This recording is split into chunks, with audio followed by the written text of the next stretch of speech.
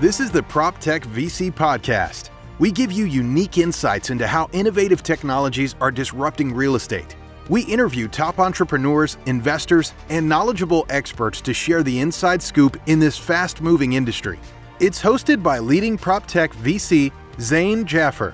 Let's dive into today's content. Yeah, that's it. This is all about prioritization, which comes down to a function called product management and looking at what's being asked and questioning, do these set of features represent a need in the bigger market? Is this something that is unique to customer A, or is this something I can find customer B, C, D for and use customer A as a good case study? It also, I think, comes down to the psychological relationship you have with your first few customers. If you turn into a dev shop unwittingly, the leverage is lost. They have a lot of pricing power over you, and it's scary. Do you agree with that? Yeah, I mean, look, we think about that. I think about that a lot. I completely agree with you, and it's hard because, especially when you're early stage, like, you need them using your product so you can build more product, so they can give you the case study, so you can go get more customers. Yeah. But so it's constantly a balance. This idea of we're customer driven, and they're helping us build our product, but we're not a consulting company, right? Like that's just not what we're doing.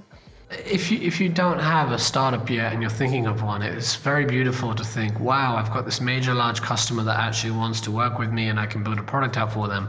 You'll be tearing your hair out and wishing you never started the company if you realize later, I'm so dependent on them, and ouch, like they could crush my business overnight. And I just am building features for them. I'm actually an underpaid consulting firm. Right. Yeah, I mean, look, again, what's the beauty of building software companies, right? The beauty is like you write one piece of code and you can deploy it to potentially hundreds of thousands of customers. If you're not doing that, like, then why start a software company? Like, that's the whole point, right? The other thing is just say no, as you said, and learn to manage expectations, under promise, over deliver. That's really important. I think that one strategy with enterprises, if you're entering a crowded market, a really good way to enter the crowded market is to build around a few key customers and identify a niche that's not being served. Yeah. And carefully go after a segment that's being unaddressed or isn't being addressed well. Get those key customers and be careful. Don't go head to head for the flagship accounts, otherwise your competitors will crush you.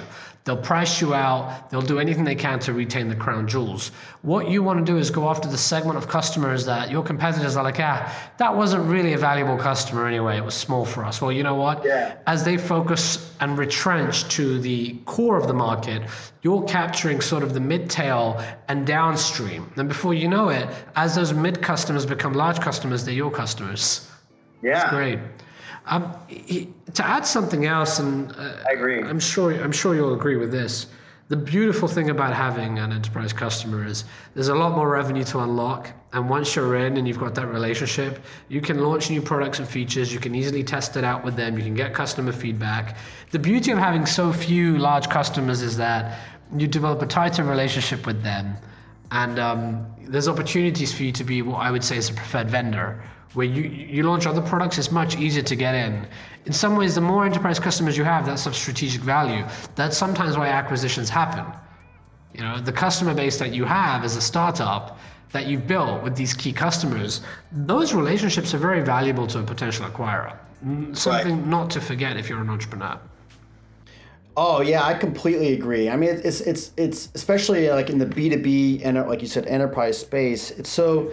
The classic problem is like, well, why go after 10 clients when I can just get one who will pay me, 10 times what they'll pay me? Like, that's the classic problem. And it's especially when you're trying to hit quotas, right? Like that's what oftentimes people try to do. My belief is, again, one of our sort of core values of our company is to build for the long term, right? So what that means is not only build product for the long term, make long-term decisions when you're building product, don't make short-term ones, But that also means in terms of like how we think about customers. We don't think of them as, hitting quotas. We look at this customer, like you said, wherever they are on their sort of journey, right? And I will argue that there are some small customers who are further along in their data journey than the large guys, right?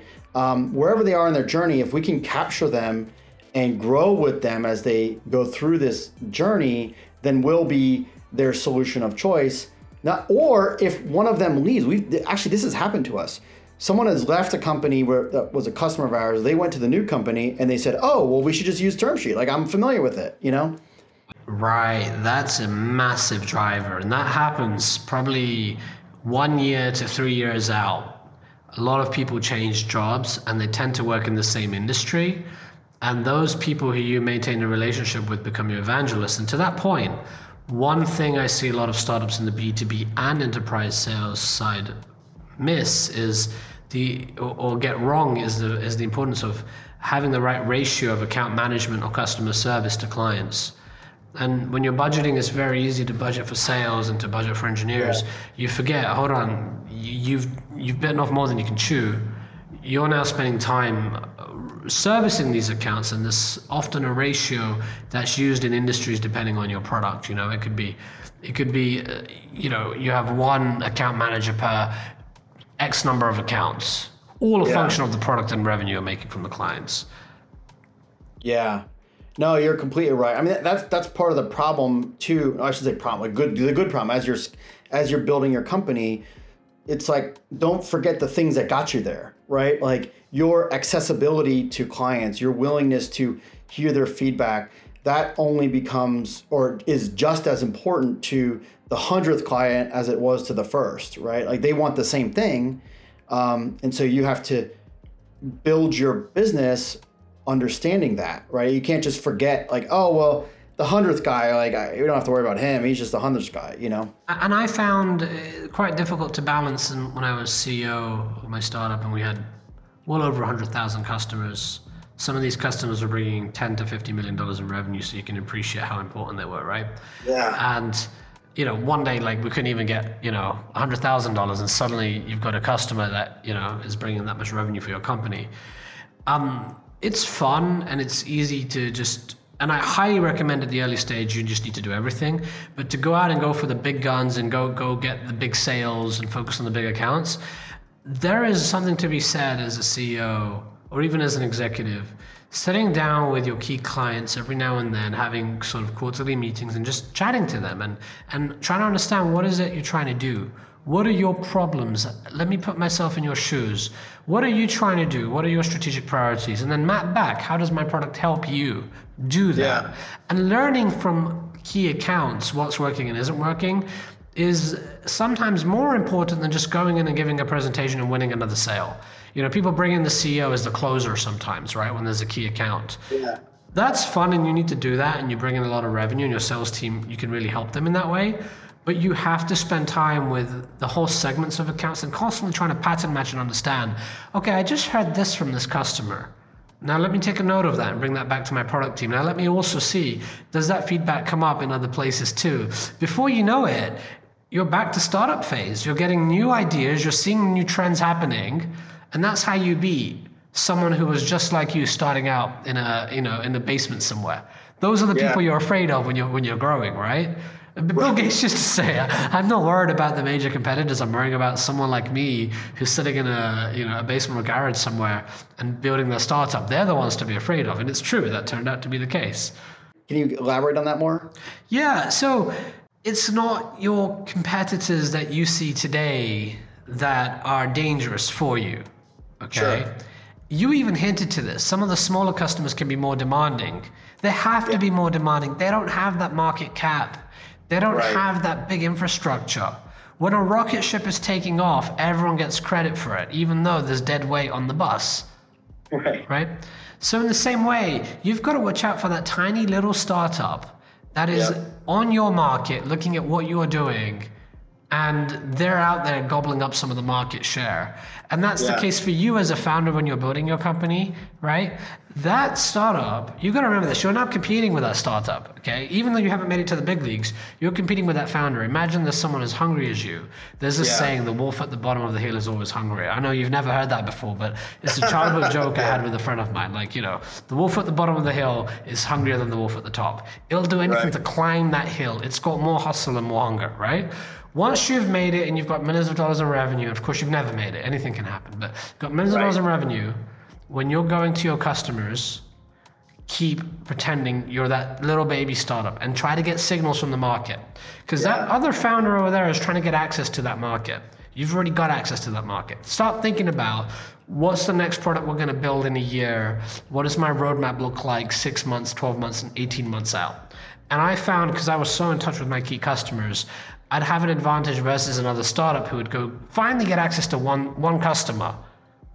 And I'm already aware of that startup, right? Which helps our corporate development pipeline, but also I'm getting way more feedback than that entrepreneur is. So as a CEO, as your company scales, you have got to put yourself into that mindset of, okay, what's the next iteration of this startup going to be? And I've got better access than any founder on the planet because I already had That's an amazing way to think about it. I mean, I think about customers and customer success and value, but I never have thought about it in the sense of, market that you already have access to that someone else is trying to get access to. That's interesting. I appreciate you sharing that. And you also have superior access and you have superior ability to take that feedback. Think how hard it was for you to get a call or an introduction to a legitimate client and for you to be taken seriously. And even when you got through, you probably weren't even talking to the decision maker. You weren't even talking to the end user or customer. Well, my friend, once you've grown your startup and you've got some paying accounts, wow. They're an asset for you. So keep being a startup. Never lose sight of that. And that's, I think, why Bill Gates and others were always worried about not the major competitors, but that small hustler who's trying to go, after that market. They're the dangerous ones.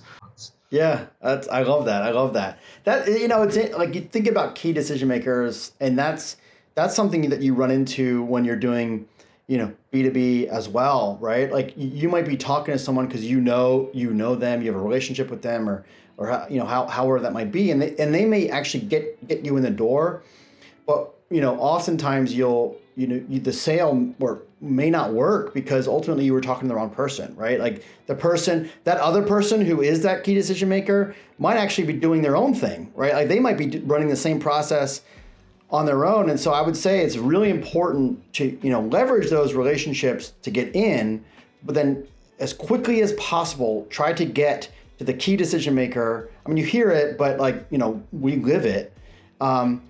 Because they're the ones that are ultimately, going to decide whether this pilot, whatever it is going to succeed or fail, Exactly. Prioritization, knowing who you're talking to, making sure you have a really solid sales approach, you have good follow-up activities, and you build a relationship, and eventually you will score that sale. You have to work at it. There were accounts I worked on for years and years, and I finally got them. When I got them big, and they became big accounts. And sometimes, you need case studies, you need marketing enablement, you need to work many angles. Sometimes if it's a big company, you need to work 10 different people in the company. Yeah. And then you got to also be worried about another thing. Turnover can hurt you too. The decision maker you were talking to has been replaced. And often, why is it the politics of a big company? The new person comes in and wants to change everything. And that might mean you too. That might mean getting rid of the vendor. So, you got to really build a sticky solution so that your product lives on beyond the decision maker being there and the power holder being there. I'll ask you this question. I'm kind of interested in what your answer would be. So, there's this approach of selling to large enterprises of, sort of enterprise-wide deployments, right? Where I'd be interested to see if you saw this at Bungle. So where in order for the company to adopt your platform, it has to be deployed across the entire organization, as opposed to this, what I would call maybe this is the wrong analogy in this day and age, but like a virus kind of model where you can get one group that it's sort of less pressure to make that decision, but get one group have them adopt it, and then they can become evangelists throughout the organization. You know, oftentimes, especially in real estate, like different geographic groups or, you know, asset class groups are kind of their own profit center. So they do have the ability to make these decisions on their own. But how did you think about that when you were selling to these large companies? Was it like a organization wide, or was it like rarely? Even today, still not the case. Portfolio wide deployments and rollouts are hard to get. Most companies are risk averse to trying new solutions and want rollouts that are carefully staged and managed. And it definitely is easier to go and get one group within the company to be your evangelist, and then to use that group to champion you internally. So that's the safest approach. I'm not saying you can't get those big portfolio-wide deployments. You want to get LPC's entire real estate portfolio. Okay. It comes down to how the company's structured. Very rarely are conglomerates structured so centrally. Disney used to have like a strategic planning unit that would really have a say in everything that rolls out operationally. And when Bob Iger, the previous CEO of Disney, when he came in, he really dissolved that group and gave power to each leader. Now, on this theme, over the last decade, we have seen a shift in marketing and technology budgets. It used to be in the hands of the CFO. It's now more in the hands of the divisional leaders and the CTO and CMO. The CTO and CMO nowadays are controlling more and more of the spend, and the CFO has a lot less power there. And the CMO, I would argue, as well, has a lot of power in making technology decisions. And even the sales team now has decisions. And the role of the IT function internally is diminishing and is becoming somewhat redundant. IT is now being relegated to overall infrastructure and security and onboarding employees and setting them up and things like that. So if that's happening, you've got to realize that each department might have its own budget. And sometimes it's annoying. You might already have a contract with the company, but it's like you're starting from scratch. The right hand and left hand sometimes don't even talk to each other. Right. Let me bring this to real estate as an example. I'll give you one example. There's so many configurations. In multifamily, you're talking to a fund like Bluefield, right? You might think it's so easy for us to deploy a technology solution throughout all of our portfolios. Hell no. No, like we have different third-party managers. We have Greystar managing a bunch of properties. We have AMC. We have other vendors. We have smaller property management firms. And even then, in that property management firm, you've got different regional managers. So for me to deploy a hardware solution or a tenant communication platform or whatever it might be, in one part of the portfolio within that property manager, it's a lot of work to have it work in 3 properties and then roll that out to 5 or 6. It does tend to be like a virus, but it doesn't spread as viral as a virus does, In fact, sometimes you might secure that one that is going really well, and for some reason it doesn't spread. So you've got to be a chess player when you're in an enterprise game. You've really got to. I think you're the one that sort of brought it up. You've got to know who the decision maker is, and you've got to really research. And you're playing a chess game here. Also, you want to be. You don't have this luxury all the time. You want to choose who your key contact's going to be. And as a CEO, I found. So this is more for founders and CEOs here. Be very strategic with which level you build the relationship at. So I used to have my sales team we had hundreds of salespeople, we had hundreds of millions in revenue, so I know it's a different scale. But this did start to happen in the early days where I would only try to come in, and I'm not trying to sound arrogant here, okay? Don't get me wrong, right? But it's what your job is as a CEO. You have to come in and be used a certain way. My sales team wouldn't let me take meetings sometimes with lower level salespeople on the other side. Especially in Asia, it was very important that rank was respected. And I also found when I came in too heavy as a CEO and there's junior salespeople from the other side, they wouldn't say a word. They would just say the product's great, you wouldn't get the truth. So what I found worked well was sort of a configuration where the sales team would bring me into the boss of their contact. So the sales team can't go higher than director level, right? So now they arrange a meeting jointly where our sales team and our contact at the client would get me a meeting with the SVP. Yeah. Right? And the SVP is willing to take that meeting. Now, that's very important. You go establish a relationship with that SVP. Don't get stuck at the lower level. Let your sales team manage that lower level. Now you've got the relationship. So if anything happens, the SVP is going to call you. It happened to me many times. You know, getting a text message like, hey, you know, we're unhappy with your product. We're probably going to switch you out. I'm like, whoa, okay. Like, give me a chance here, you know, let me see what's happening. And sometimes the SVP would give me a notice before they would even give it a notice to the lower level people. Oh, wow. So this is the world of enterprise, you see. This is the world of B2B, something that people don't appreciate. Once you go in, there's a whole politics. Use your role as a CEO, executive, or founder. There are some customers that you want to have a contact with at the lowest level because they're going to give you true feedback. But there are other accounts where you really have to get a CEO to CEO relationship going. And sometimes it's a 2-hour meeting and you're going out to eat and you're doing all the fun stuff people envy CEOs for doing. You're golfing, you're whining and dining. And at the very end, if it comes up, how's business? It's going great. Oh, by the way, you know, there was this one issue. No worries, we'll sort it out. Your people talk to my people. That's literally what it used to be like as you scale a company. It's fun. I'll tell you, it's a fun thing, right? But it's deliberate. In enterprise, you have to do it like that. Yeah. No, I completely agree. I mean, I'm not that we're out yet whining and dining, you know, hopefully one day, but to start doing that. I really think you need to start doing that, because here's the thing you need to remember, right? It's not about your revenues. Founders have a lot of respect for founders. CEOs have a lot of respect for other CEOs. It's normal and it's okay and it's approachable. Or not approachable, it's appropriate for you to ask for a meeting with the CEO of the enterprise company. Well, like, set your sights high. If not the CEO, like the divisional leader. And come in and get respect. And once you're seen as an equal, and this is all about the dynamics too, right? You don't want to be a slave. You don't want to be a dev shop, as we said in one of the earlier segments here. Go in and establish yourself as an equal, and it'll move mountains for your company. Yeah. You know, you got to know how to play that. Yeah. No, I love that. Yeah.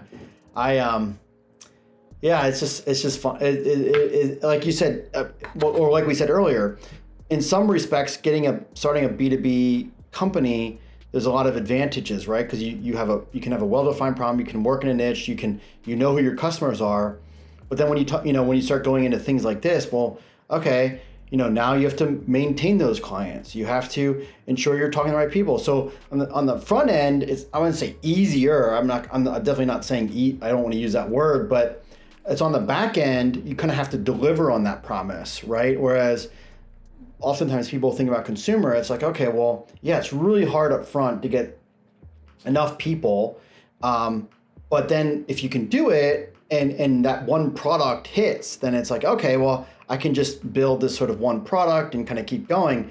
It's just, my point is like, it never really stops, right? Like it doesn't stop.